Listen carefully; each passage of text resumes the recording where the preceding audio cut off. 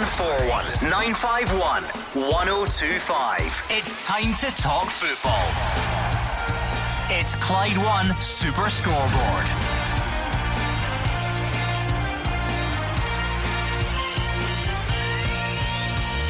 Good evening and welcome to Clyde One Super Scoreboard. Scotland capitulate in Russia to continue a miserable qualifying campaign. Stevie Clarke says this has to be rock bottom as we move towards next year's Euro playoffs. And next up is San Marino. How many fans will head to Hampden for that one on Sunday? I'm Gordon Duncan. Joining me tonight is Alex Ray and Hugh Keevins. Another Scotland game, another inquest. Some say Steve Clarke's performance should now come under scrutiny, but so far as I can see, he's lost to the sides we should have, or who should have beaten us, and we've beaten the one side that we should have beaten so far. The worry is when we lose, we go down with all hands on deck. And Clarke says he's not sure if we've actually hit rock bottom yet. The worry is there are absolutely no reasons to suspect a transformation is around the corner. Who or what is going to send us in a more optimistic direction? At the moment, Alec, we are the fish you shoot in the barrel. Yeah, I have to say it was an extremely difficult evening for Scotland. I thought they'd done okay for 55 minutes, but the way they caved in is alarming. And we're going from one drama to the next. Difficult times for Steve Clarke as well. We've got San Marino on Sunday, and how you galvanise the squad, galvanise the support is the big question, really. 0141 951 1025. What did you make of it last night? On Twitter at Clyde SSB. Ultimately this will lead to where we go from here, and the general soul searching that we always do. Let's at least start to try and keep ourselves sane, a bit of structure, and start with specifically last night. Hugh, what did you make of it? I thought in the first half people said, oh well, we looked hard to beat. I thought we just looked like a kind of San Marino in dark blue. We put all the dustbins in the right places and we challenged Russia to score, and we did that quite well. As soon as the first goal in early in the second half, we fell apart and it finished up a shambles. I'm not sure where we go from here, Gordon, for this reason. Stevie Clarke has a Champions League winner in the team. He has players from the English Premier League. He has players from the English Championship. We have players from the Scottish Premiership and the Scottish Championship. He is casting the net far and wide, but I don't see us being able to get the result that surprises you. We beat Cyprus as we should do. We'll beat San Marino on Sunday as we should do. But when will the day come when we actually beat a Russia or a Belgium rather than lose to them, and lose to them with performances that are worryingly poor? Hugh might not have been impressed by the first half, Alex, but the fact remains, after 55 minutes we hadn't conceded. We looked harder to beat, which was all anyone was hoping for, because let's be honest, I did not hear one single prediction that we were going to beat Russia last night. Let's be honest. No, that's right. So is it a mentality thing? Is it a confidence? Why on earth does it fall apart so quickly and so drastically? I think it's a combination of all the things we see there in terms of confidence, Gordon. I think it's fair to say when you look throughout the squad, I think if you look across the middle of that midfield, you're looking at 4 or 5 players who are playing their trade in English Premiership, out with Callum McGregor, who's doing very well at Celtic, one of the key men in Scotland. So you look at that and they look good. You look at the back, we look very frail, and it chops and changes on a regular basis. And when you look up front, I think we're going to touch on later on the amount of options we've used in the last 4 or 5 games, which is alarming. And there's not a certain kind of nucleus that we can rely on time after time, and it's a constant change, and it's partly due to the fact as we're losing games, we're losing them badly, but I think a key thing as well is confidence. You look at a group of players who, you look at a guy like Andy Robertson, looks bang average when he comes to Scotland. I don't know if that's the personnel. No, that would be the argument. You should be looking for him to galvanise and so forth, but he doesn't seem to be able to do it. And then but I think we have to step back a little bit as well. I think the 4 games with Stevie Clarke, Russia and Belgium, are extremely difficult ones to negotiate, but we have to beat all the others just to try and galvanise the nation, and we have to see some sort of progress over the coming games, because if we go into these playoffs in March on this type of form, then you want to see some sort of kind of uplift and confidence goes. Otherwise, the place will be half empty come March. 0141 951 1025. Let's hear from you. Stevie Clarke says Scotland potentially are mentally fragile at the moment after conceding another 4 goals last night. He was happy with the first half, but says they collapsed as soon as they went behind. Another disappointing defeat. Too many goals conceded again. The key goal in the game, the crucial goal, the first goal comes from another corner kick. Didn't defend it properly. I thought the first half was decent. The first half gave us a lot of hope. Even the start of the second half, I thought we'd come out. We actually looked the better team at the start of the second half. But as soon as we conceded the goal, we collapsed. We lost another goal very, very quickly, and then after that the game was gone from us. And at the moment we seemed to be a big bit mentally fragile. It was very, very frustrating. Obviously we tried to tighten up a bit tonight. I think you saw on the pitch for certainly the first half and the start of the second half, we looked as though we had tightened up, we'd solved the problems, but like I said, mentally, as soon as we conceded the first goal, we just seemed to be very, very fragile. Too many goals conceded. We can see that. The stats are clear, everything's clear. All we can do is work harder to make sure that we stop conceding silly goals. George is first up tonight. He's calling from Rutherglen. How are you tonight, George? Alright lads, how are you getting on? Good, thank you, George. Go on then, kick us off. What did you make of it? I'm back from Edinburgh now, mate, so I'm sorry if I cut it. No problem. Just a general view. I used to be a big Scotland fan, but in the last couple of years I've just kind of turned off. More and more it's happening, and now it's totally gone. I think that Steve Clarke, personally as a manager, has got away with us a bit scot-free. I think the media and some people that support Scotland kind of seen him as a messiah, and that's just not happening at all. Their performances are ridiculous. If it was anybody else that was managing, i.e. Alex McLeish, he would be getting slaughtered for these results and the performances. And I keep on hearing, we've not got the players. We've got players in that team that should be performing to a better level than we're performing at the moment. The level of performance we're given is not good enough, and that stems to the manager all the way down. And I think more pressure should be on Steve Clarke, because his start it's horrendous, Chuggy, horrendous. Well, I'll remind you that when we started off in this group, the horrendous result was losing 3-0 in Kazakhstan, and Alex McLeish was the manager then. Pelters, though. Pardon me? You got pelters. You got pelters. Yeah, and Steve got pelters. Yeah, and Steve Clarke is now getting that as well. And to be fair to Steve Clarke, he can do no more than come out and say we're rock bottom. In fact, I'm not sure if this is rock bottom. We might even get worse. So Steve Clarke, I think, got the job when he was the reigning manager of the year in this country. So he was voted manager of the year by his fellow managers, not by the media. I totally get that, Hugh, but you keep on hearing facts like they've just not got the players. I was hearing it today. I heard Alan McCoy say it this morning. I read it in the papers. You know what I mean? I think we've got eight internationals who play in the Premiership. We've got a lot of players who play for Rangers as well. Not so much Rangers because they don't get a game at the moment, but Celtic, and who are the wonder team in Scotland at the moment. You know what I mean? So I can't get why we keep on saying we've not got the players. We've got the players there. We just play the wrong players. George, in terms of the defensive backline, in terms of players, Andy Robertson's clearly the standout. But when you look at the Devlins and McGrews, Liam Palmer, Stephen O'Donnell's been in that area, and we've had various centre halves. For me, there is an issue at the back. I think in terms of the quality we have there, we're lacking in relation to what you says in terms of some of these midfielders you're talking about across the board. There are all Premier League players. Do we not combat that then, Alec? Do we know as a good manager, does he not realise that and start to do things to try and obviously make us a bit tighter at the back and stop losing 3 or 4-0 Can I ask you, George, would you honestly have expected Scotland to have beaten Belgium, the number one world-ranked side in the world? No, I'm not saying that. Right? I know I'm sounding a bit flippant. I'm not stupid. But what I mean is I do expect us to compete with Russia. You know what I mean? Because of the players we've got. Do you know what I mean? No competing, i.e. maybe beating them, maybe drawing, or lesser effect not getting scalped there. Yeah, it's the manner of the defeats, isn't it, George? It's just the manner of the defeats. We're crumbling all the time. Well, we've crumbled. Other managers have got pelters for it. Do you know what I mean? We've crumbled for 22 years. We haven't been anywhere for 22 years. Yeah, but and I don't think he's getting the same criticism as other managers, though. That's all I'm trying to say, guys. You might disagree. That's my take on it. Is that maybe still to come, George? Is that maybe still to come? Because listen, at the moment, how could you say anything other than it's been rubbish? Let's be honest. I don't think anyone would argue with that. But the real criticism surely comes, George, when you start losing to teams that you should beat. I know what you're saying about the manner of the defeat, but that's why some people will be slightly pulling back on the criticism from the extent that you would like, because Stevie Clarke's biggest crime at the moment is he's lost to Russia and Belgium twice.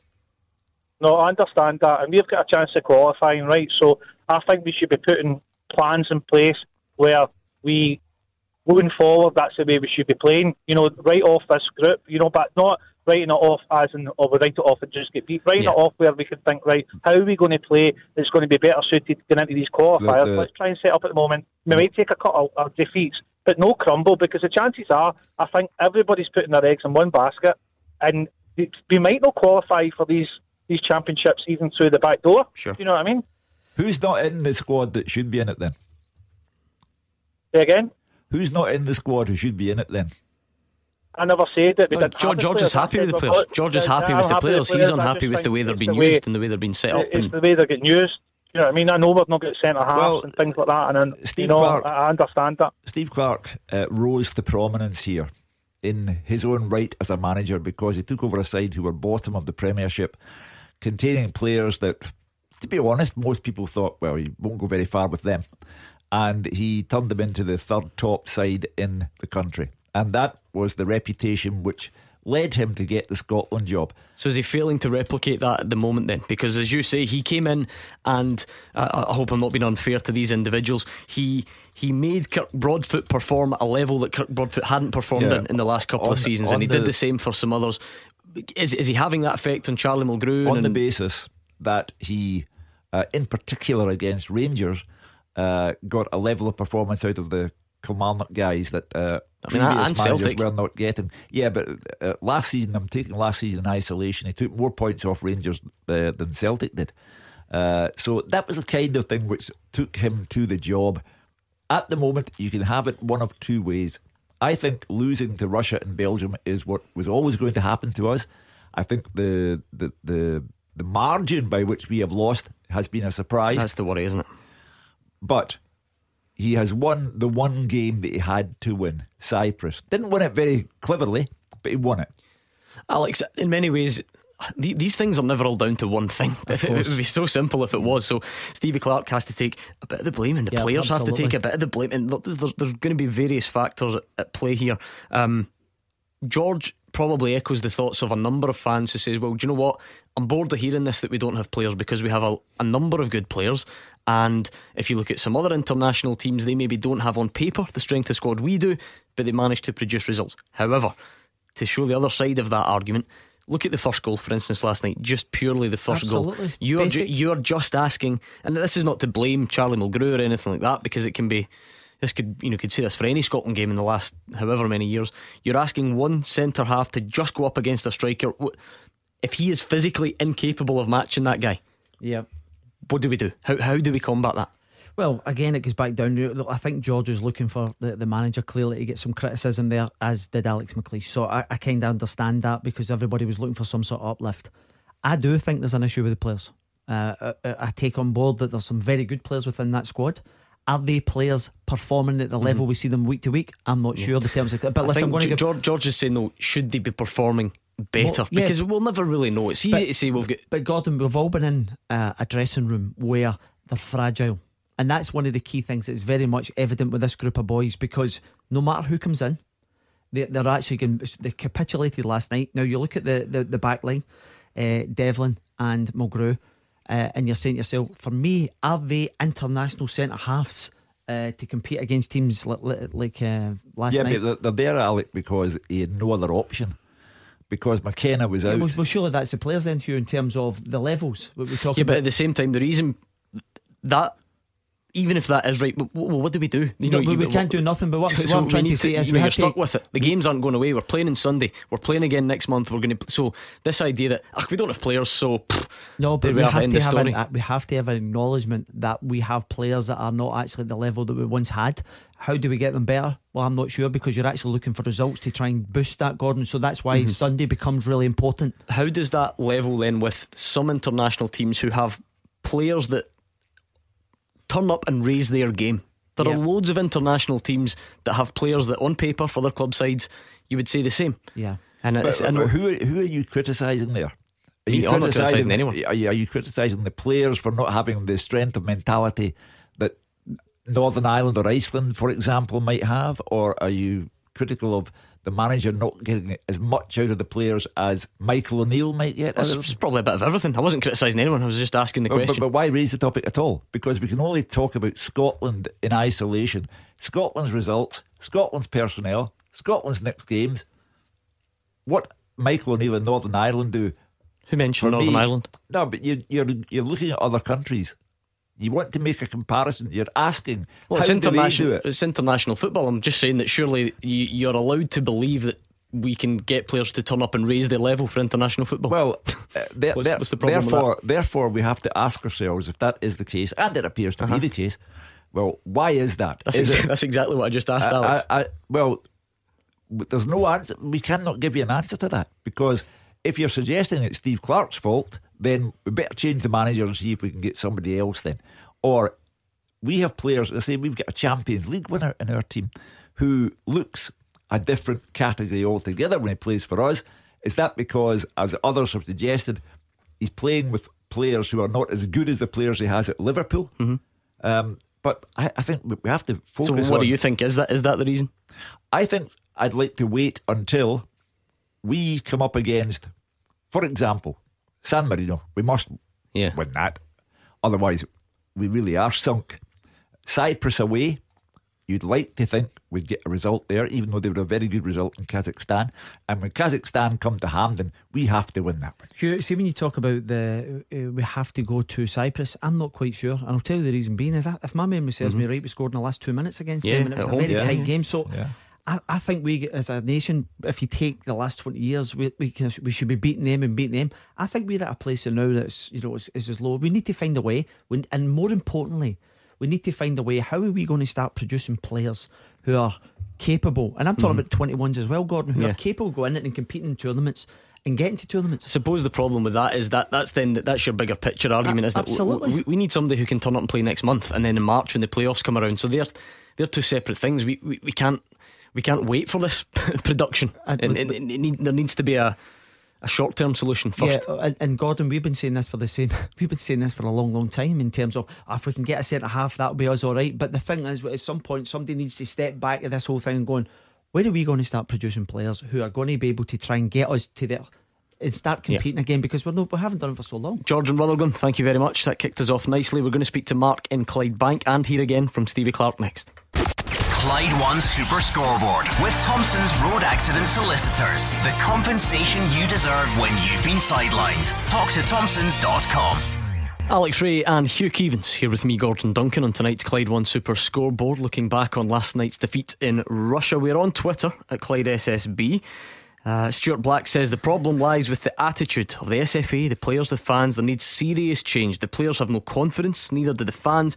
Slash ticket prices so families can afford to go. Get a good support behind the team, and that's a good place to start. And Gordy A says Hugh Keevins talking up his mate is laughable. The team is all over the place, yet Clarke seems blameless. Are you and Stevie Clarke, are you good mates? Do you know, I don't think I've actually met Stevie Clarke in person since he played for St Mirren up here. So is that a no then? To call him your mate, that's people. And with respect to the other gentleman who said that reduce the ticket prices, by all means, absolutely, by all means. However, having Hampden full of families, while being a great idea, will make no difference at all to the team in the park. None. Let's hear again from Stevie Clarke. He admits the job is harder than he thought it would be. He says he might need to freshen up the squad for things to get better, but does believe that the debutants can be reasonably pleased with their displays. You can't take positives from a 4-0 defeat. I said that after the Belgian game at Hampden, when there were aspects of that game that looked okay, but if you keep conceding goals, you're going to lose. Listen, it was also quite an inexperienced side out there tonight as well. Liam Palmer making his second appearance, Mikey Devlin first cap, John Fleck first cap, and I feel sorry for those boys because they gave everything. The debutants, they can be reasonably pleased, but nobody's going to be pleased. Listen, look, nobody's going to be pleased we lost the game 4-0, so it's very difficult for them even to feel that positivity. But I don't think any of those three let themselves down. It's definitely harder than I thought it was going to be, but I've been brought up the hard way. You have to tough it out. I maybe have to look at the selections. I maybe have to look at trying to bring one or two different faces into the squad, see if we can freshen it up, because at the moment this current group can't get the result, can't get the positivity that we need to give for the remaining 3 games in the group. We have to try and get away, dust ourselves down, get a result on Sunday, get a home against San Marino, and then 2 massive games for us in November. Stevie Clarke said it there. We're not going to try for too long to find positives in a 4-0 defeat. Okay, no. I think that would be taking the mick a bit. However, he mentioned John Fleck, Mikey Devlin, Liam Palmer making his second. Again, how many? You can't take positives from a 4-0 defeat. But I suppose individually, Hugh, did they really do that badly? I'm not sure about Palmer. I have to say, the very poor game against Kazakhstan, I'm just not sure about him. Fleck, at the age of 28, gets his first cap. I think that's where we are at the moment. And who's the third one? Mikey Devlin. Mikey Devlin. Well, again, with respect, Mikey Devlin played in the 5-0 win that Rangers had at Ibrox, and Aberdeen left them out the next game. It was always going to be very tough for him. We are where we are, and because of McKenna's injury at Aberdeen, because of Naismith's injury at Hearts, these things are happening. But the capitulation was the biggest worry of all. You know, as I say, for me, we were San Marino and dark blue in the first half. Just stopped them from scoring. The thing is that's actually okay. We would settle for that at the moment. That's the thing. Yeah. We need to. If you can win your home games and go to places like Russia, because let's not forget they're a decent team, and make life difficult for them, we'd settle for that. But we can't even do that at the moment. Yeah. I know. I mean, my lifelong mate Stevie Clarke said that he saw a lot of hope in the first half. I'm not sure about that at all. A lot of hope. I think in regard to what, Hugh, the fact that they managed to keep a clean sheet, that would be the hope that he's talking about, to go over there and when you see what they were capable of doing in the second half. I think that you have to try and look at a positive in terms of you're up against a decent team, you've managed to keep the back door shut, but it was alarming in which they collapsed. But going back to his point about how do you freshen this up, I was just looking at maybe one or two options. For me, you might have to put James Forrest in. Christie has been a standout player in Scotland. Legs for Sunday. You need to try and get a positive result. The thing is, though, he seems to be talking about the squad, freshening up the squad. Who's out there that's going to save us? Yeah, but listen, that is a very big question, because centre half wise, we're really struggling.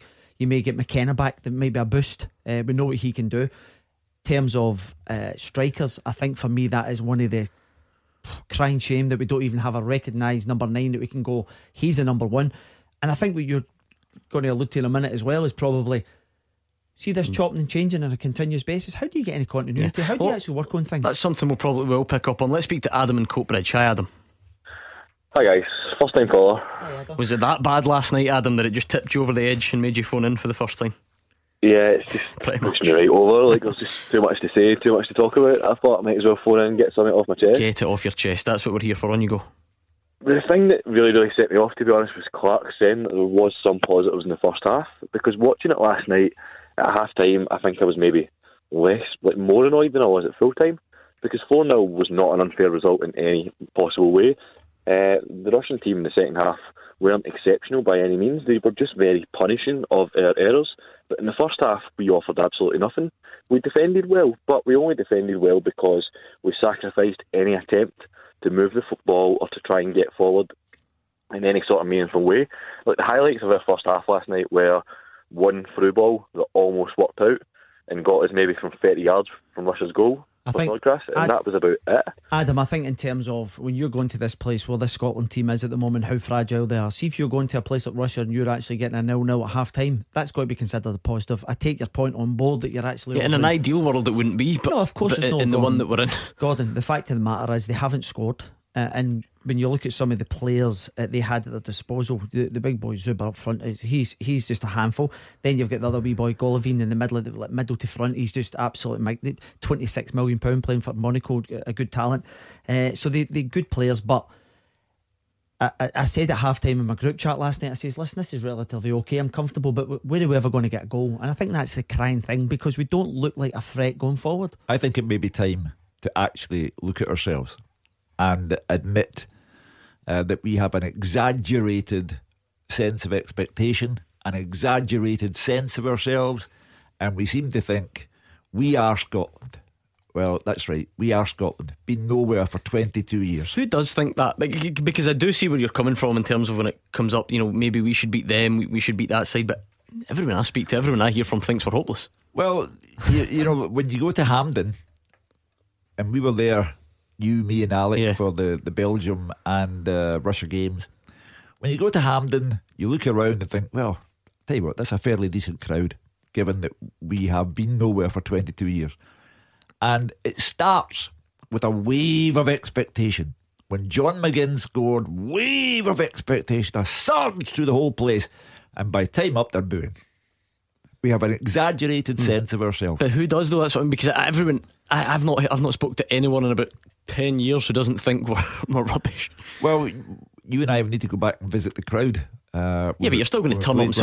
They just turn up to support their team. I mean, that's like saying, whoever, I don't know who's. Why do people turn up and support St Johnstone? Because they're losing every week. We are going on yet another inquest. As I said at the start, another Scotland game, another inquest. We have this all the time because subconsciously we think we're better than this.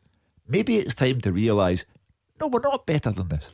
But you're never going to just accept it though, are you? What do we do then? Because like I said to Alex, we play next month. We've got Nations League. So what do we do? Does no one turn up? Does no one turn up at Hampden then? Gordon, do you know what you need to do? You need to go and put a really encouraging performance against San Marino. Because I'll tell you right now, if you think it's bad now, if things go bad on Sunday night.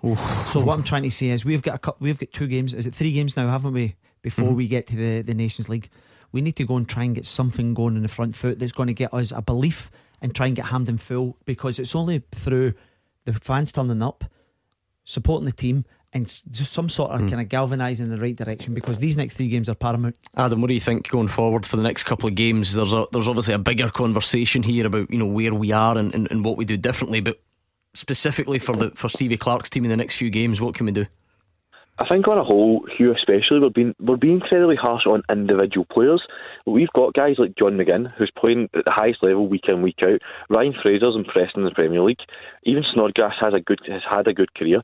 Charlie Mulgrew's a really experienced professional who last night made a few massive mistakes. And physically, Zuba last night was incredible. But mentally, Mulgrew has enough experience to be able to compensate for that, I would think, and hope anyway. Andy Robertson again is a Champions League winner, and yes, he plays with different quality of players week in, week out, but you could argue that about most international teams, especially if you look at someone like Northern Ireland or Wales even, who have got players who play with a certain quality and they do not play with that. So where are we going wrong then? Where are we going wrong then in your estimation? I'm not paid to work that out, but when I'm watching it last night, where we're going wrong. You feel Adam's allowed to say that he doesn't know. No, but Adam feels empowered. You would be at every possible step. It looks as if we're going wrong. The whole setup looks wrong. The mentality looks wrong. Like last night, our players in the first half especially couldn't string passes together. The most simple, basic stuff. I don't expect us to go to Russia and to carve them open and create a lot of chances, but you do expect to go over and have a bit of possession and hope that you'll get a break or two. But last night in the first half, we didn't get anything at all. I think anything at all. I think the first half performance mirrored where we are, because they're afraid of getting turned over by Russia. So you get the 11 dustbins and you lay them out properly, and you try and make sure that Russia don't score. Your out ball is Ollie Burke, but he can't handle that role for me. Got all the pace and athleticism, but the ball just gets taken from him and back up to where you live. So we were San Marino in dark blue because we're just trying to stop them from scoring. Adam and Coatbridge, thank you very much for the call. In terms of this short-term situation, Alex, because again, it's worth reminding there is a bigger picture if you want it. Where are we in the big scheme of things, and what do we do to produce players down the line? That's fine, and they're all important questions, of course they are. But right now, we need to find a way of winning on Sunday and winning next month and winning in March. So no blueprint, no grassroots revamp is going to help us do that. What about this idea of trying to get a bit more continuity? We were looking at the teams before we came in here. In the last 6 games, we have used 6 different strikers. In 6 games, we've used Burke, Phillips, McBurney, Russell, Brophy and Patterson. A different one every single game. But isn't it the job of any new manager though, to explore what he has at his disposal? Absolutely, and that's not to say that that's wrong, but I'm asking, does there become a point where where you do it too much. So are we now just giving guys a game and saying, well, that's it, he was hopeless, so we don't try that again? Yeah, I think I do think that's one game. Well, there's one game to do that. There's more factors than that. There will be players who are available and who are not. Oh, of course, that will obviously be a factor within this. But to use 6 strikers in 6 games is, I think that tells a story in itself. I think it tells that we are lacking a serious number 9. I heard Mark Guidi talk the other day. We're a 2 and a 9 away from potentially qualifying somewhere down the line. I think there's far more than that. I think the centre half area we are really, really lacking. Is there a line though? Because Hugh's absolutely right. You've got to take a look at a few different options, but surely there becomes a point where you're just doing that too much. Chopping and changing. But the thing is, Gordon, you see that way as well again with the midfield areas. Snodgrass came back in as well. He's in and out over the years. He's not really playing a regular game down at West Ham. Flecky's doing okay with a team that's kind of a particular style of play down the road. Then you've got the Celtic boys in the team, Callum McGregor, who for me is one of the standouts week in week in Scotland, but he doesn't seem to have the same impact. So you're looking at players who are playing at a very good level, but they're not seem to do what the I'll country. tell you where my heart sank when I read during the week of Stephen Cocker's phone call to say, I'll play for you. Now, I thought phone a friend was for who wants to be a millionaire. If we are at the stage where Stephen Cocker, who spent 6 months at Dundee and is now in Turkey, where he can phone and say, I'll come along if you're short. No. We can't have it turned into that. We are in a position where we have to find out about McKenna, about Suter, about Devlin.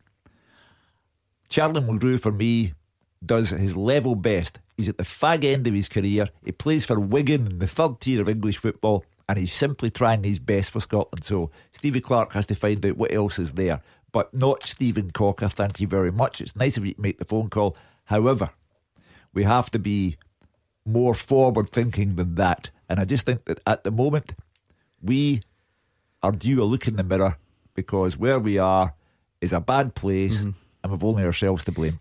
There is no one right way of doing it, of course, Alex. It just seems that over the last few years the small nations like ourselves who manage to thrive do so because they somehow manage to get a core together and they keep them together. And even if things are a bit bumpy to begin with, they keep that core together and they try and get continuity, consistency to get to a level where they're able to raise their game every time they turn up, and they all know what's expected of them.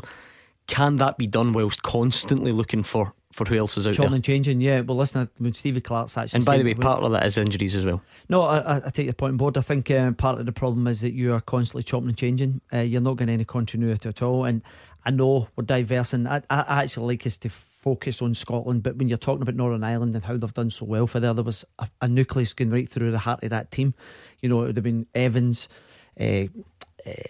Stephen Davis. You would have had the big boy who was at Rangers last year, Gareth McCauley. So they had guys that were there, and just always there. And even if they played one bad game or 2 bad games, they stay and they stay in and they do it together. Gordon, the guys ended up, I think Stephen had about 100 odd caps. So you had guys, McCauley had caps, you had Johnny Evans.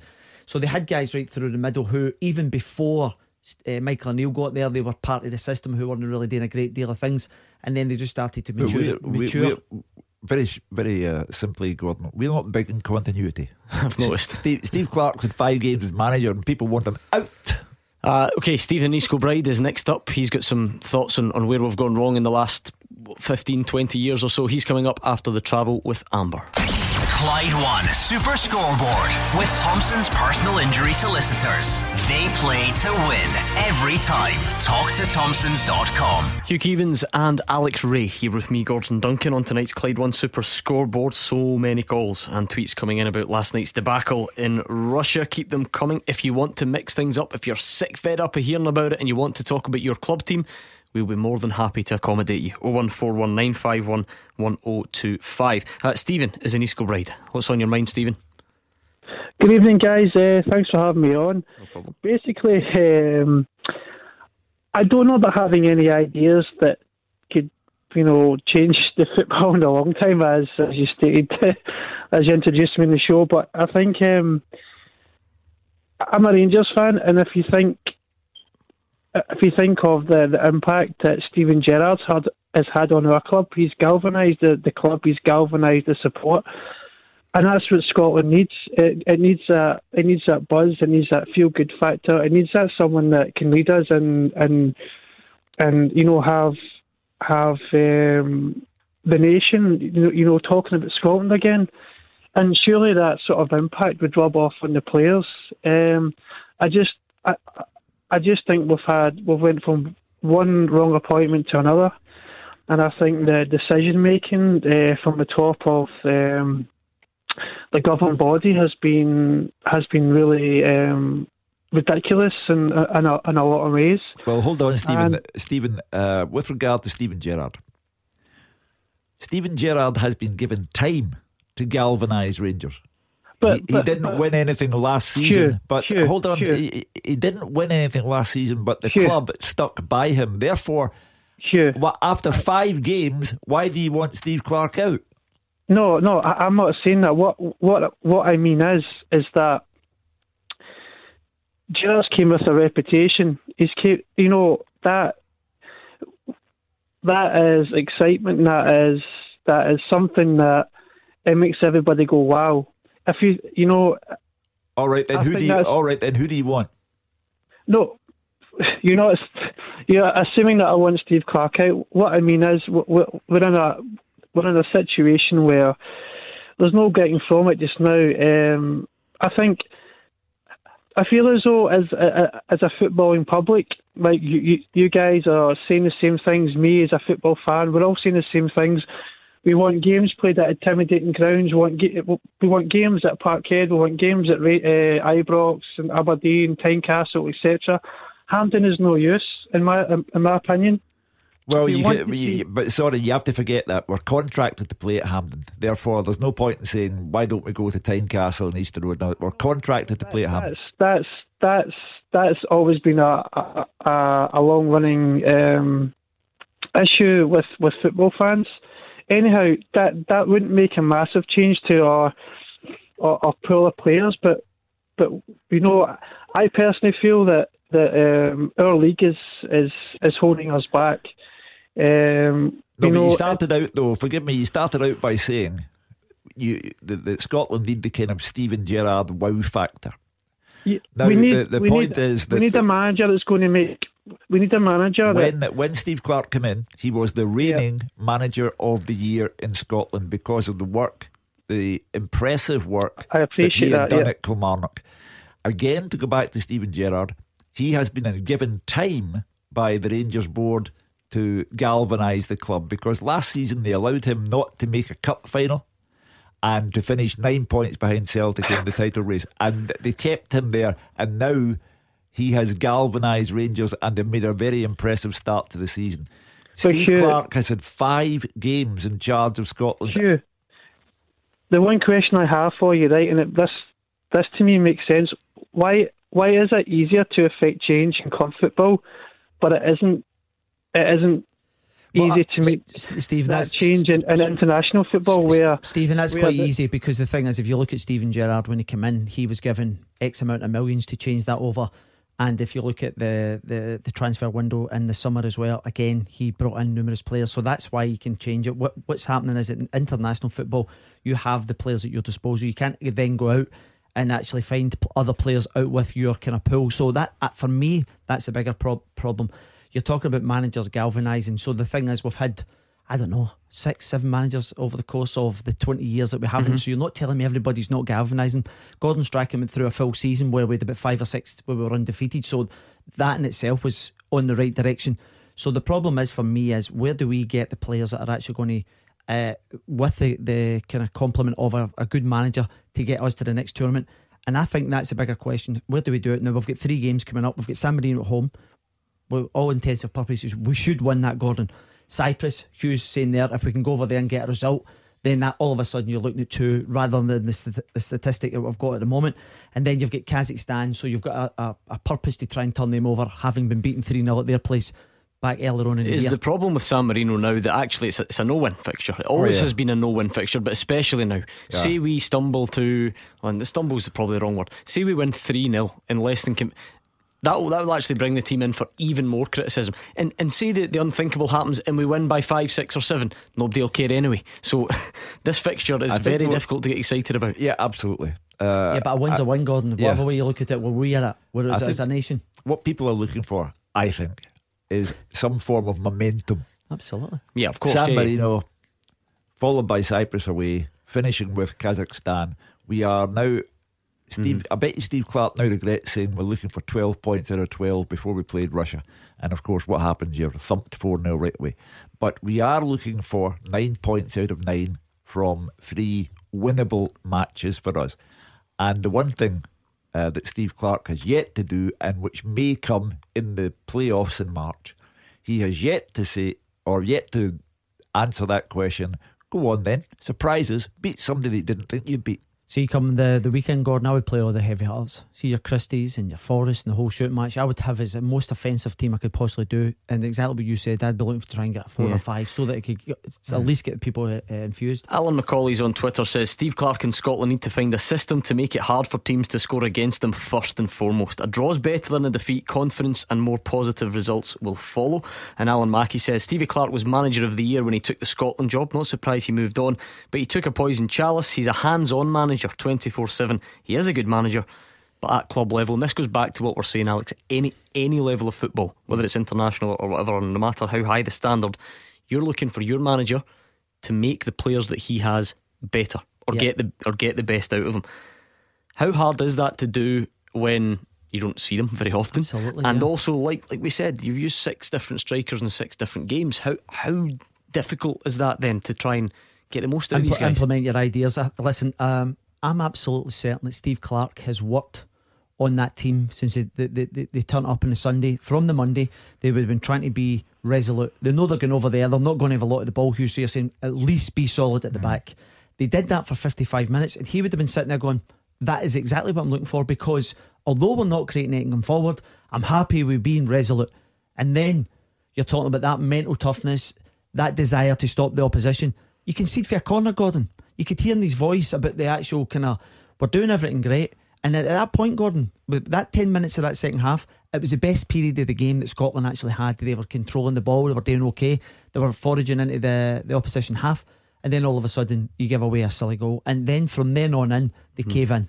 Yeah, because try and word this carefully so it doesn't sound like it actually wasn't that bad. Of course it was. We lost 4-0, but in many ways, Hugh, the battle for Scotland is about, at the moment it seems to be losing that first one, and then the rest always seem likely to follow. So back to what we said, capitulation, and you just wonder if you can just do the simple thing, or the supposedly simple thing, and defend a set piece. Well, you worry now, do we need a football manager or do we need a sports psychologist? Because we have, I think you should win. I think you're the man. We have good players, but they do not perform, and they have not been performing. We should lose to Russia and we should lose to Belgium, but not that badly. Beat the Pundit with the Scottish Sun. For the best football news and opinion online, thescottishsun.co.uk/football. And the great thing is, no matter how bad Scotland are, there will always be time for Beat the Pundit to try and lift your mood. If you want to come on and win yourself a signed ball, you have to dial 0141 951 1025, and you have to dial it quick because the lines close at 7, and then you could be up against Hugh Keevins or Alex Ray. Clyde One Super Scoreboard with Thompson's personal injury solicitors, the league leader for compensation. Talk to Thompsons.com. Hugh Keevins and Alex Ray are here. We're about to play Beat the Pundit, and then it's back to the calls. So let us know your thoughts on last night's Scotland game. 0141 951 1025. And if you're fed up hearing about it and you want to mix it up, then the floor is yours. Be creative. Let us know which club domestic football talking point you want to cover. 0141 951 1025 or Twitter at Clyde SSB. Let's do this first. Beat the Pundit with the Scottish Sun. For the best football news and opinion online, thescottishsun.co.uk/football. Final Beat the Pundit of the week. Hugh Keevins and Alex Ray are ready. They're standing by, and one of them is up against William from Easterhouse. How are you tonight, William? Yeah, good, thanks. How's yours? You're very good, William. Fancy your chances? Especially against Alex Ray, yeah. Oh, he's got the fighting talk in already. Studs sharpened. William? William from Easterhouse. Lovely. I used to go up Easterhouse now and again, yeah. Quite handy a lot up there. I better not say it too much. Gonna toss the coin. If it's heads, it is Hugh Keevins, and if it's tails, it will be your wish to do Denniston versus Easterhouse on Beat the Pundit. Let's see how we get on. Oh, and it is. Friday night, Denniston against Easterhouse. Hugh, I'm looking forward to this one. I'm going to give Alex Ray some Clyde 2 in his ear. Right, he can't hear us anymore, William, so it's just you and I. You've got 30 seconds head to head with Alex. You can pass. Here is your chance to beat the pundit. Are you ready? Yeah. Okay, your time starts now. How many goals did Odsonne Edouard score for the French under-21s last night? 2. Name any of the other Scottish teams that Ivan Sproul, the former Hibs player, played for. Dundee. What age is Rangers' Jermaine Defoe?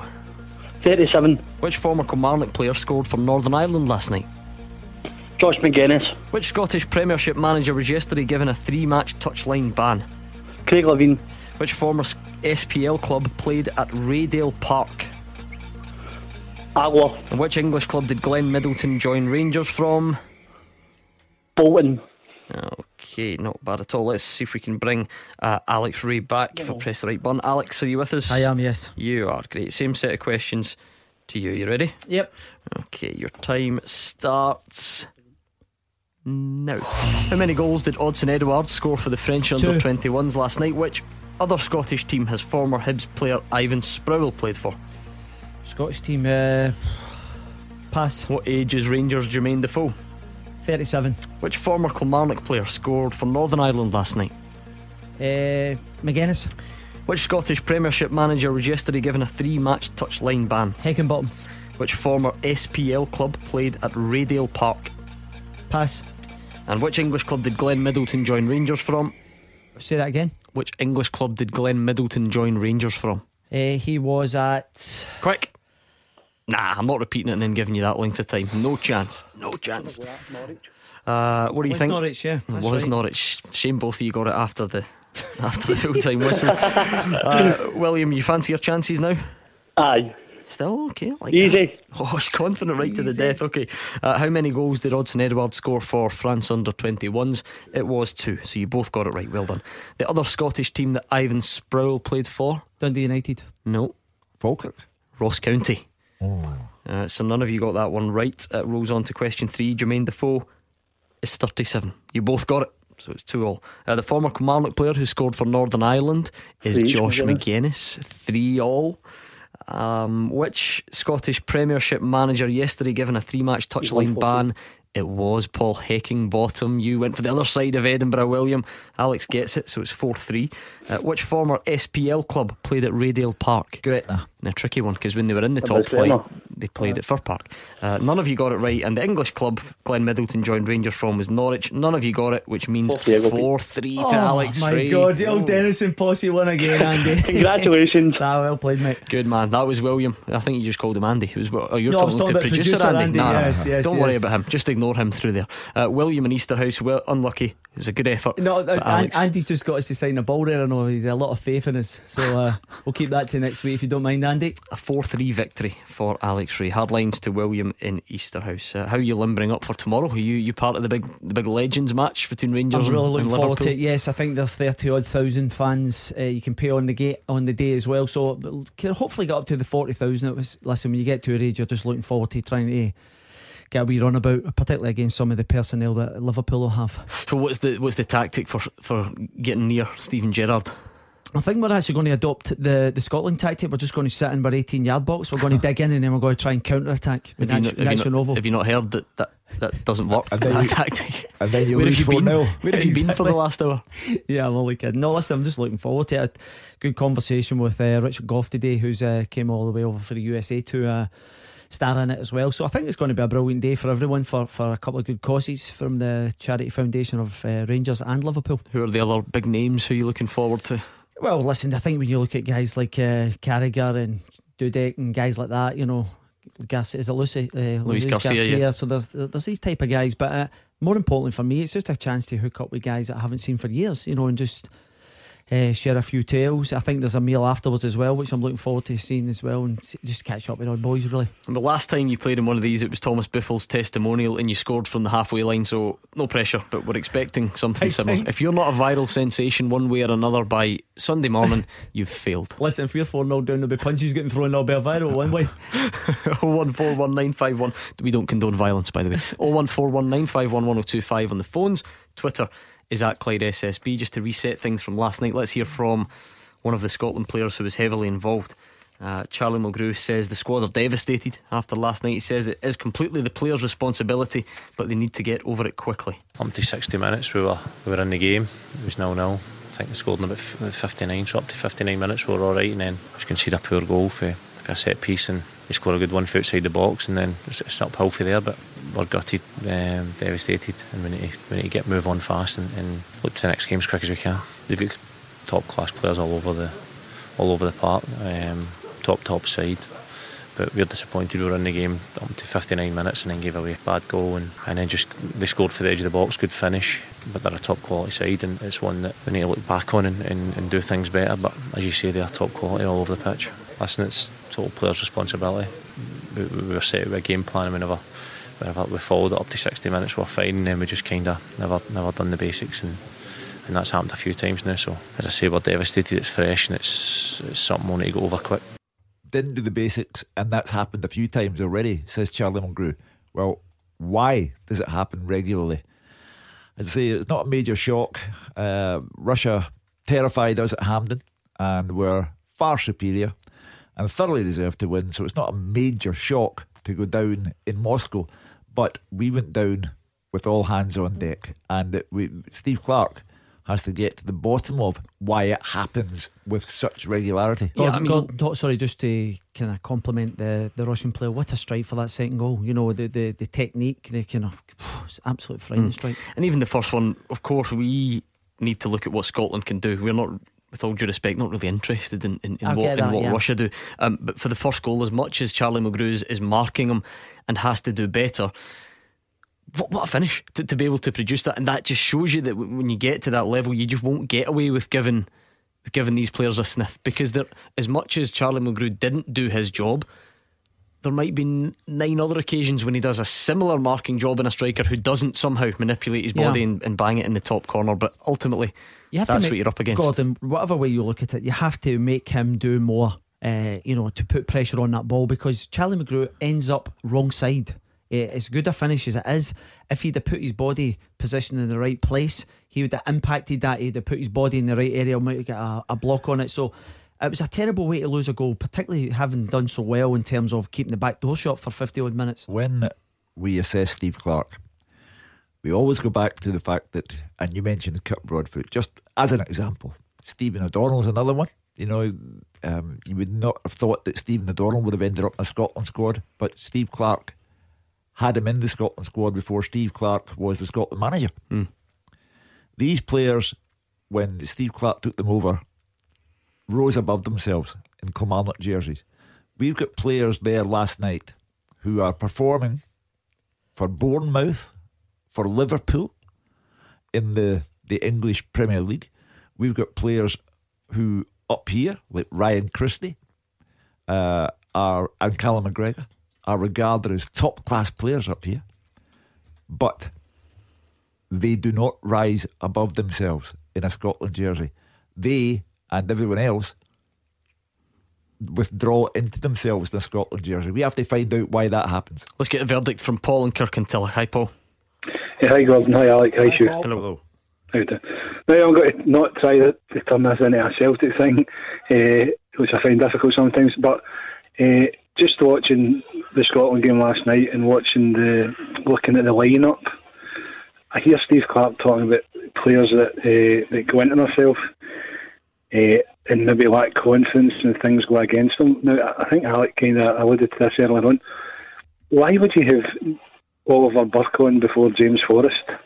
And why would you not have Ryan Christie in the team? I mean, and some of the Rangers boys as well, to be honest, these are guys that play for big clubs who play in pressure games all the time now. I know the wee fella Fraser plays for Bournemouth and Snodgrass and they play in the English Premiership. But a lot of these boys play for teams that never win anything. No, there's no a great amount of pressure, but I've no idea why Oliver Burke would have got on before James Forrest. Well, I think you're asking Burke to do a different type of job to the one that Forrest would be asked to do. You know, Jamesy Forrest would hug the touchline and do what he does for Celtic, but Burke was being asked to be the out ball, hold it up, but he couldn't. It was like hitting the ball against a brick wall. It just coming straight back at you. I think Steve Clarke is totally unaffected by who plays for Celtic, who plays for Rangers, or anyone else. He simply did what he thought was right for last night in Moscow, and for almost an hour he was doing it okay, and then the first goal and the roof caved in. You're absolutely right. In terms of trying to compare Burke with Forrest doesn't quite stack up because they were playing in different positions. I actually was a bit surprised at some of the lineup last night. I said that to you prior to the show, Gordon. I felt as if these guys have played then, whether it was like for like or not, but would you have had them in? Yeah, I would definitely have had James Forrest. We talk about how important he is. He does it in Europe. He's playing at the highest level in Scotland, and he played at the year last year. I think he's playing at a very good level. When you look at when we went, was it the Belgian game, and Ryan Christie came on, he looked to have some sort of an impact. I think if you're trying to get guys like him in the team, he can support whoever the striker is. We can talk about how the lack of number 9 we have, but Christie picks up good areas, whereas it was John McGinn who was the one, particularly in that first half, it was the one that was more advanced. For me, I would have put Christie there. I would have put McGinn back to play with McGregor, because I think McGinn gives you so much energy from a deeper area and he can break forward, whereas if he was the one that was trying to press the centre half the other night, and once it bypassed him and passed into the boy in the middle of the park, Baranov, that was effectively John McGinn out of the game because he played through the line. So I think the actual personnel was wrong last night as well. We've got a lot of problems with the national team, and they're made even worse, I think, when people introduce a Celtic and Rangers dimension into it. Paul said he was staying away from that. I'm not directing this solely at Paul, but why didn't Forrest play instead of Ollie Burke? Because Forrest isn't an Ollie Burke and Ollie Burke isn't a Forrest. Yeah, but generally I think people can still put up a case for Forrest and Christie to start the game last night, regardless of what club they play for. I'll say in passing that at least Christie, when he came on, had our one and only direct shot on target over the 90 minutes, all right down the goalkeeper's throat, but at least he had some serious intent about him. Paul, would you expect them both to start on Sunday, as we presumably have to go and attack and score as many goals as possible? Well, I would think so, because I don't see anybody else better in the squad. I mean, and I know Forrest is a different player to Burke. I'm 100% sure Forrest would have done a better job in that role than Burke. I just see Burke as a fast runner, really. I just really see him as a fast runner. And I know Hugh's saying that Steve Clarke doesn't take Celtic and Rangers into consideration. Well, maybe he should, because they're big clubs whose players are under constant pressure. If you play for a Bournemouth, what real pressure are you under, really? Come on now. It's the English Premier League. I mean, it's a far higher standard of football than... And are we making much of a difference, Hugh, to the Scotland team? Well, Fraser is there because you're saying he plays for Bournemouth and there's no pressure. I think if you're playing Man U, Liverpool, Chelsea, Arsenal week in, week out, there's pressure, okay. But it's not it's not just the pressure. Let's take away the pressure. It's that level he's performing at. That last year he had the top assist, I think it was, second or thereabouts. Yeah, I think it was after Hazard in terms of assists. So you have to recognise the level that he's playing at. But going back to Sunday, for me, this is the way I'd line up: McGregor and McGinn in the middle of the park, the two kind of sitting ones, if you like, dictating things. Forrest, Christie, Fraser. And then it's whoever striker you decide to go Shankland this time. Well, that'll be an interesting one. I think partly because he's been brought in, he's an out and out goal scorer. It might be. He was looking lively until the roof caved in.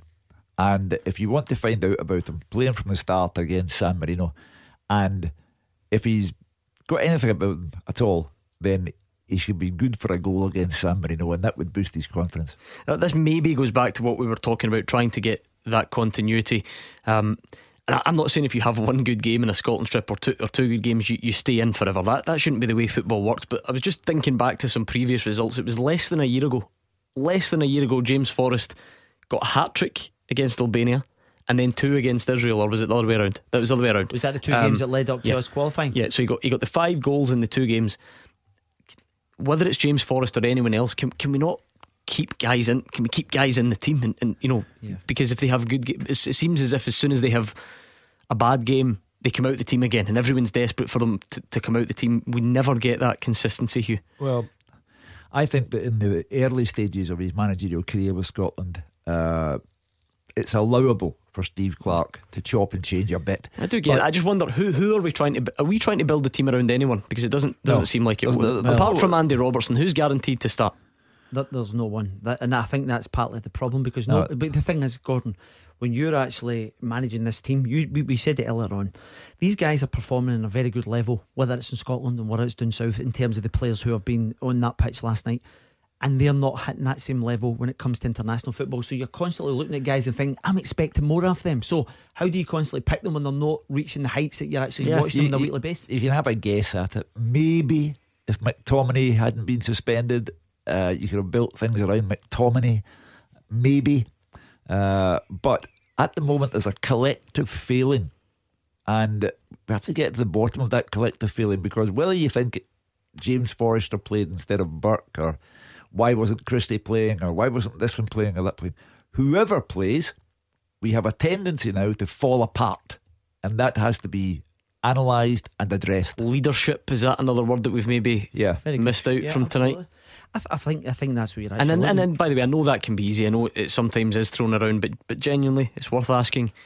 Andy Robertson is a fantastic player. He's playing at a great level, and he seems to be a really sensible guy. And so I'm not criticising him, but as a team, who are the other leaders in there? Well, I'm looking at the actual personnel, and I don't see anyone. And you tend to look at the spine of a team, Gordon. That's the reason why I said earlier on, when you look at, I'm going away because I don't quite like this argument, but when you look at Evans, Macaulay, Stephen Davis, guys that are actually been about the place, they know, and they drag players through. I look through the spine of our team and I don't quite see that. I think there are too many. We're changing. For me, Alec, for example, when Charlie Mulgrew was at Celtic, you'd look to Charlie Mulgrew if the going was I suppose he could be considered, but he can't be at the moment, Gordon, because for me, everybody's trying to make sure that their own little bit is dry, and they have to concentrate on that, rather than think of the team as a whole. And it's almost as if these are all interlinked, because we keep coming back, we keep going from one argument to the other.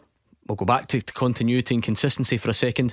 How can you expect people to be leaders when they've got a handful of caps? Everyone in that team has got a handful of caps. No, there is no, well, not everyone, obviously you've got Mulgrew and a couple of others, but the lack of international experience in that team's frightening. Yeah, and I think that has to be very much thrown into the mix. You say, what is it? Is it leadership? Is it kind of performances? Is it manager? Is it system? And everything. And that's the thing. But I actually think what you said there is really important, because when you've got players who are on 60, 70 caps, they know the score, they know how to manoeuvre through games.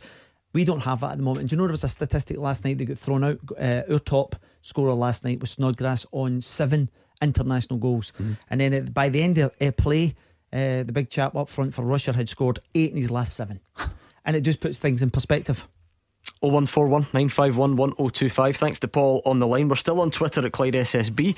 We're going to get a full-time teaser up and running for Alex Rae and Hugh Keevins next, and we'll speak to Kevin and Croftfoot. Clyde One Super Scoreboard with Thompson's personal injury solicitors. Compensation you deserve. When there's been foul play, talk to Thompsons.com. Alex Rae is here, Hugh Keevins is alongside him, and you can still get in touch. Plenty of time to do so on the phones or on Twitter at Clyde SSB. Kevin and Croftfoot has an interesting point for us in just a second. Let's quickly get tonight's full-time teaser up and running. Sent in by Christopher in Bells Hill. Now the address you need is fulltime at Clyde1.com. That's fulltime at Clyde1.com. Send your questions in and we'll try our best to read them on the show. Okay. Since Craig Levein was last manager of Hearts in 2004, Hearts have had 10 Scots in charge. Can you name them? Now this does include interim bosses, full-time bosses. It includes everyone.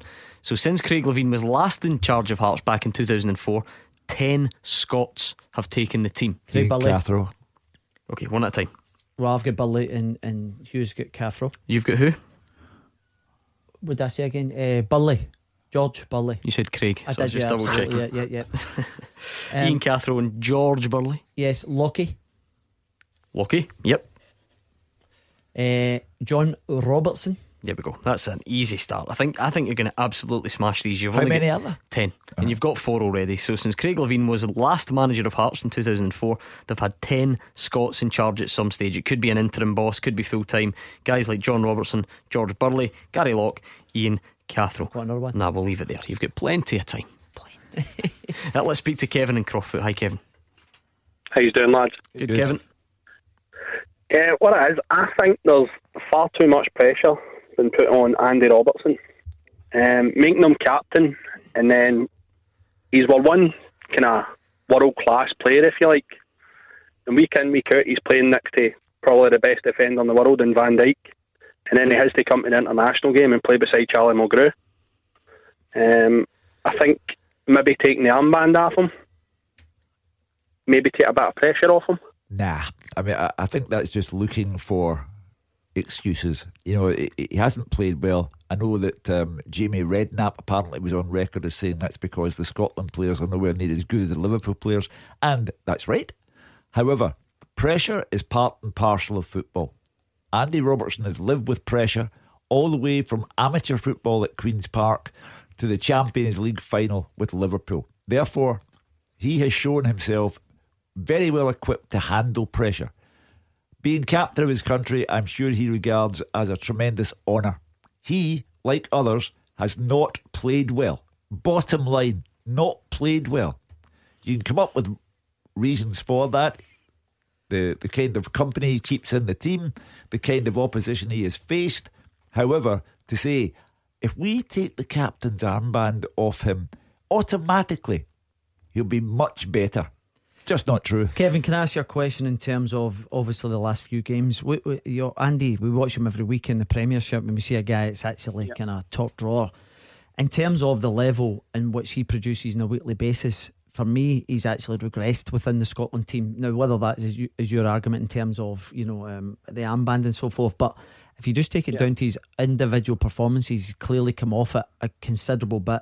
And again, that goes back to enough, Alex. No, for me, I think he still has to do more. There's no two ways about it, because he's quality. We talk the boy up time after time. He has How could you not? It's not just us, is it? He deserves it. His progression from Queen's Park to Champions League winner is remarkable. But I just feel as if he looks at his performance, I'm sure he'll be disappointed. Have you ever seen the captain's armband be a burden on a player? Can that happen? You know more than us. Well, I captained most of the teams, Gordon, but sporadically, because I always had mainstay captains through Kevin Ball and things. But there was times when I was at Millwall, I got the captain's armband. There was times I was actually it sometimes got a wee bit too much for me because I was trying to do too much and I was detracting from my own performance. So there we go then. So that can happen. Yeah, but I think that was probably partly to do with my experiences when I was younger and things. I think as I got older, I handled some things so much better. The one thing that we are demanding of our players now is that they show a greater temperament, a greater strength of will.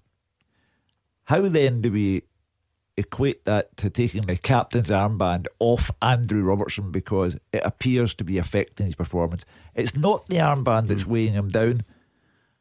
Something collectively has gone wrong and we capitulate. It's nothing to do with Andy Robertson being captain. I mean, there's an unavoidable footballing argument here that Kevin quite rightly raises, and poor Charlie, don't mean to use it as the example, but there is a difference. If you're got Virgil van Dijk covering inside for you, or Charlie Mulgrew, if you're a fullback and you bomb on and you've got whatever Manny to hit down the line or whatever, of course it's different. But at the same time, tough.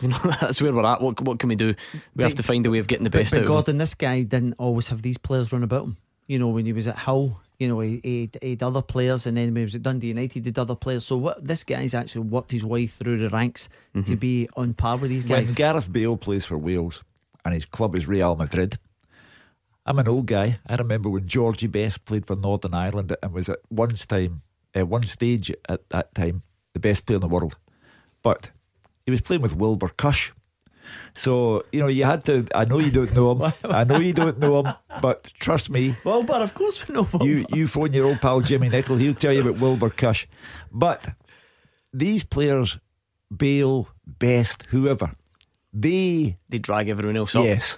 Is it different for a left back? Is that maybe part of the? Well, there's possibility because you're looking at guys who are match winners, so you would recognise that more so. But I suppose top players will always rise to the top. Can you tell me how many World Cups George Best played in? That's because he was lumbered with players who were not as good as him. That's what's happening with Andy Robertson. Well, you know what, Andy Robertson will just have to cope. It's not the captaincy that is weighing him down. His performance level has dropped. Pardon me? I think he's trying to do too much. I mean, to be fair, Alex did say that even happened to him sometimes when he had the armband on. Because perhaps the best comparison would be then, Hugh, is forget about what he's doing at Liverpool, because that is a completely different set of players in a completely different environment. But Andy Robertson, could you say that his Scotland performances, just purely Scotland performances, have dipped? Yes. So you're looking at why that is. I suppose you could say the rest of the team has as well, but I feel like maybe the Andy Robertson at Hull played better for Scotland than the Liverpool Andy Robertson did. I don't know. I think we have to come back to Belgium and Russia and playing them home and away. 4 games, excellent sides. You would expect Belgium to go a very long way in Euro 2020, and you'd expect Russia to be potential last 8. We have been in decline for a long number of years, and in those games Andy Robertson has not shone as he can for Liverpool at club and European level. Okay, 0141 951 1025. Thank you very much to Kevin in Crofut. Josh is on Twitter. He says Steve Clarke has been chucked into a building in an inferno with a fire extinguisher, and 5 minutes later folk are shouting, "This isn't good enough. Why is the fire no out yet?" Well, there's an element of truth in that, and I do like the imagery that was used there. I'll steal that and use it as my own later on. But either we're going to give him time, or we're going to throw another manager out the door. We don't do middle grounds very well anymore. I think that's okay. We can all acknowledge that, because it's either we do extremes at all times. This year, it's not that long ago, we lost to Kazakhstan. So there is an argument there to say that how can you expect it to be turned around so quickly? There's another argument, of course, which says okay, but we need signs. We need signs of the signs are the 3 games: San Marino, Cyprus away, Kazakhstan at Hampden. There has to be a kind of momentum built up there. We have to see goals against San Marino. We have to see a performance in Cyprus, who were very good yesterday against Kazakhstan. We have to see a performance there which brings back some of our credibility. And when Kazakhstan come to Hampden, it's purely and simply revenge. Can I tell you something? These 3 games, some callers on earlier on talking about the reaction or lack of reaction to Steve Clarke. If he doesn't get positive results in that, then you will most certainly see, because if we don't get some sort of, you're looking for a sign, if we don't start seeing tangible signs within the 3 games, because for me, they're very much winnable games. We take Hugh's point earlier on, Russia and Belgium, very difficult games to negotiate. These are winnable games, and we need to win these going into these playoffs. Jamie in Kilsyth has a solution for us. Jamie. Hi guys. Yeah. I think I've spoke to you before in the past about Scotland being when we used to speak about the whipping boys. But other teams not exclude Scotland in that sense, because we used to talk about the whipping boys when we got into group stages and stuff. I'm not here to slag off the players or the manager at all. I just think that last night's game was enough for me. I watched the full game and I knew before the kick of the ball that we would get beat. I actually told my mate during the day when we were at work, I said, I think you're going to get a grubbing. I said, I think it'll be 3 or 4-0. And it came through. But I'm 62. I've watched Scotland all my days. I love Scotland. I'm Scottish. And, I feel so ashamed calling myself Scottish right now, because years gone by, your Dalglishes, your Warks, Ace of Hartsfords, you name them, Dalglishes and all that, Joe Jordan, they played for the jersey. They went out there, they lost games, but they went out there and they showed that they wanted to win a game. all I've seen in the last couple of years for Scotland is negative. That they look at each other as if, whose fault is it? They pull on that jersey and it's like, all right, we've got a shift to do, we'll go out and do it. Years ago, they went out and played. They played their hearts out.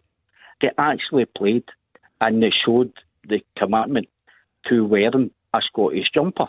Now, I'm not going to slag off any player last night or manager. That's not what I'm on to say. But what I would like to see happening here, withdraw for all these major tournaments. I know this might be an impossible task to do, but see, right now, I used to go abroad and proud to wear a Scottish tap or whatever now and again. I'd be embarrassed to go abroad, Jamie, and wear a Scottish tap, Jamie, because there's no guts performances in the games whatsoever that you could stand there and say, I'm a proud Scots. Jamie. And that's what it comes down to. You're a man of a certain vintage. We've established that. Yeah. I'll take you back to the 1960s. Go on. Celtic became the first British club to win the European Cup. Yes. In 1967. Scotland had not been in a World Cup final for 9 years up until then. And it was another 7 years before Scotland got to the World Cup finals in West Germany. Therefore, in the midst of all that, we in this country produced a team that became the first to win the European Cup.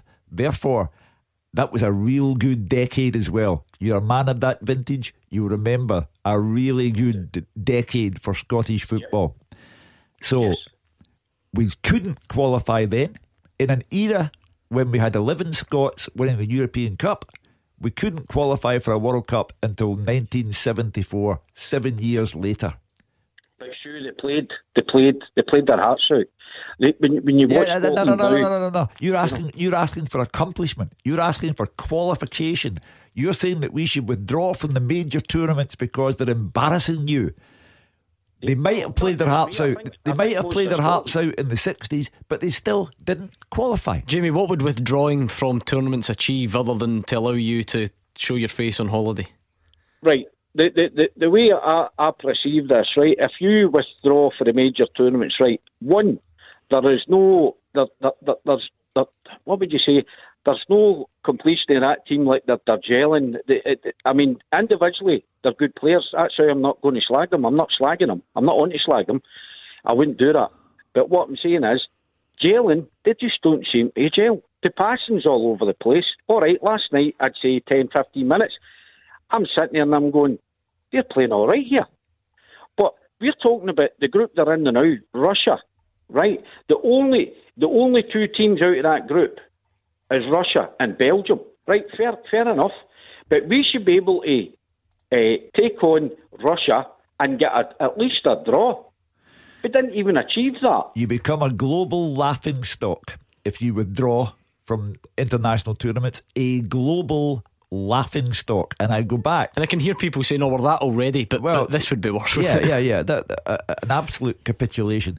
And incidentally, in the passing, in 1967, when Celtic won the European Cup, Rangers also appeared in a European final that season. We had teams in European finals. We had Dennis Law. We had all manner of great players. We couldn't qualify. Jamie, I'll take any suggestion at this stage, so thank you very much. That was Jamie in Kilsyth. How about tonight's full-time teaser? Christopher in Bells Hill, thank you to you, sir, for the question. Fulltime at Clyde1.com if you've got one. Since Craig Levein was the last manager of Hearts in 2004, they've had 10 Scots in charge: John Robertson, George Burley, Gary Locke, Ian Cathro. Now interim managers do count. Robbie Nielsen, yes. Alex? Billy Brown? No. Oh, Jim Jeffries. Yes. Okay, so 1, 2, 3, 4 to go. We'll get them next. Clyde One Super Scoreboard with Thompson's personal injury solicitors, the form team for compensation for more than 40 years. Talk to Thompsons.com. Into the final stretch in tonight's Clyde One Super Scoreboard. Alex Ray and Hugh Keevins are here. They've been great teamwork. You should see them at the break. They put their heads together, they throw names out there, they try and come up with the answers to tonight's teaser, which is this: since Craig Levein was last the manager of Hearts in 2004, they have had 10 Scots in charge at some point. So John Robertson, George Burley, Jim Jeffries, Gary Locke, Robbie Nielsen, Ian Cathro. 4 to get, so I'll take one name each from you at the moment. No, you won't. Okay. Sandy Clark? Nope. Gary Mackay? Nope. Black? Oh, it's drying up now. It's drying up now. Just give you 3 names. It's not drying up, but they're all right. You just said Black, and Yeah, I'm going to need a first name. Ian. Kenny Black, yeah. No, none of them. Right, okay. Well, that was my 3 shots at the title, Hugh. That was a good break we had there. 4 to get. Still plenty of time. Let's speak to Jerry in Erskine. Hi, Jerry. Hi, good evening, guys. Hello. About Stevie Clark, there's some absolute madness to think that we should remove him. I mean, the guy has been a player, he's been a number 2, and he's been a manager. Now, if he doesn't know how to coach a guy, and I don't know his, there's certainly not too many good coaches. Everybody seems to be a good coach. Nobody seems to be a bad coach. You know, like Scott Gemmell and Kenny McDowell was a great coach, and Billy Stark and all that. I mean, I don't know what they're achieving. Anybody could go down to Largs and get one of these Mickey Mouse certificates, to be honest, given the right amount of coaching themselves. But the main reason is that there's just a dearth of talent coming through in Scotland. As soon as some youngster has a couple of decent games, he's then touted as being the next. There's just far too many to name, but I will mention some. Danny Wilson, 8 years ago, going to be a Scotland captain for a long time. And then the 2 ridiculous players that we've had in the last 6 years, their careers have been absolutely ridiculous. There's Ryan Gold and Tony Watt. One's 23, one's 25. They've been with 14 teams combined in 6 years. And they were praised as being the new Messi and the new Scottish Ronaldo and all that. They haven't come through. We've got Jason Cummings, who's now at Shrewsbury. Probably many people listening to this programme wouldn't know that. He's failed. He had 25 goals or something with Hibs. In that season, they were in the Championship. He was going to be a Scotland striker of the future. Liam Henderson, even Stevie May, he's back at St Johnstone. Ridiculous amount of praise, too high and too early. And that batch of Rangers players, ex-Rangers players. McLeod, again, most people won't know where he is right now, Lewis McLeod. Bates went to Hamburg. They've been already punted him to Sheffield Wednesday. He doesn't play. Barry Mackay, not even in the 7 substitutes in the last 3 games for Swansea, he's not injured. McCrory, a game and a half, and he's going to be the new this and new that. Jerry, where's this going? Where's this going? Players are praised highly, and they've all turned out to be inadequate. I think you were certainly onto something with a couple, Jerry. Yeah, guys like Danny Wilson, with the way they came through, people probably thought there was going to be a long international career there and so on. I wonder if you're being a bit selective with some. Tell me who ever said that Barry Mackay or Lewis McLeod or McCrory or Stevie May or Jason Cummings were going to be, saviours for Scotland. I don't remember too many people saying that. Well, not so much saviours, it's just that they were going to be Scotland internationals. Gordon went on and on about Lewis McLeod, going to be a top player. Nearly 5 years he's been away. It's absolutely nowhere. You started your conversation talking about Steve Clarke and it being wrong to suggest that he should be out of post now. And I agree with you. If we're talking about continuity, building a better future, then he's had 5 games and he has lost to teams that he should have lost to, and he has won against the one team he should have beaten. Incidentally, in the passing, in case anyone takes offence, Jose Mourinho thought it worth his while to go to Largs. He has a coaching certificate from Largs, so it's not. It was disrespectful, Jerry, to say that. I've actually sat in him, and the actual level of stuff that goes into the pro licence, 22 months. Believe me, your average punter would really struggle to do it. It was really, really hard. What about the way we look at the managerial situations? Jerry mentioned he didn't think it was worthwhile getting rid of Stevie Clarke. Clearly, lots do if you take a glance at social media, Hugh. But there's now this sort of looking backwards. People say this proves we were wrong to get rid of Gordon Strachan, and Alex McLeish is owed an apology because Stevie Clarke's not doing well. But I said to you last weekend, Gordon, and I believe it to be true, there is a scapegoat culture, and when something bad happens, and last night was bad, and Steve Clarke did say it might even be rock bottom. When something bad like that happens, then out they come. The scapegoat culture merchants come out, So the man does need a bit more time. And to go back to Gordon Strachan, he had 2 failed campaigns. So it wasn't as if he hadn't been given a period of time. So what you're saying is, just because Stevie Clarke isn't doing a good job doesn't mean it was wrong to get rid of Alex McLeish, and just because Alex McLeish didn't do well doesn't mean it was wrong to get rid of Gordon Strachan. I do believe we have to focus on who we've got right now. If if Steve Clarke does not get us to Euro 2020, I think he'll fall on his own sword and he'll just say, sorry, I didn't do the job, and he'll go. Or he will be removed.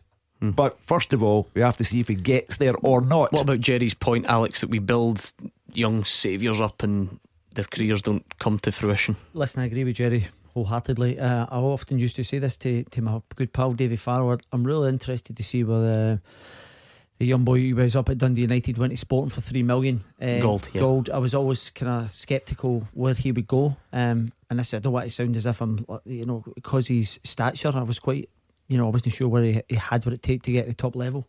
But we build him up and we think, he's the next world beater. And the thing is, I've not even achieved anything, Gordon. Have a spell, maybe a year or so, and you think, he's. I must admit, I don't think that's a Scottish thing. I just think that's in general part of football. I mean, I've not really got time to bring it up now. I saw one the other day. It was one of the newspapers down south. I think it was 2007, and they produced this your England team for the future sort of thing. And see, when you look at it now with hindsight, none of them are anywhere. I think Scott Sinclair is actually in it, and he has by far had the best career out of the guys that were listed. So sometimes it's hard to predict. That's the bottom line. Sometimes the would-be superstars fail because of themselves, not because of a failure of the coaching system. Jerry and Erskine, thank you very much. Though that'll round us off nicely. 4 to get on the teaser. Quick, let's go. No, I thought we talked about ready to go about 5 or 6. Any chance? You've got 4 to get. Right, well, when Craig Levein left the first time, who might have stepped in? Who was alongside Craig Levein at that time? Houston. Yes, okay, we're getting somewhere. There you go.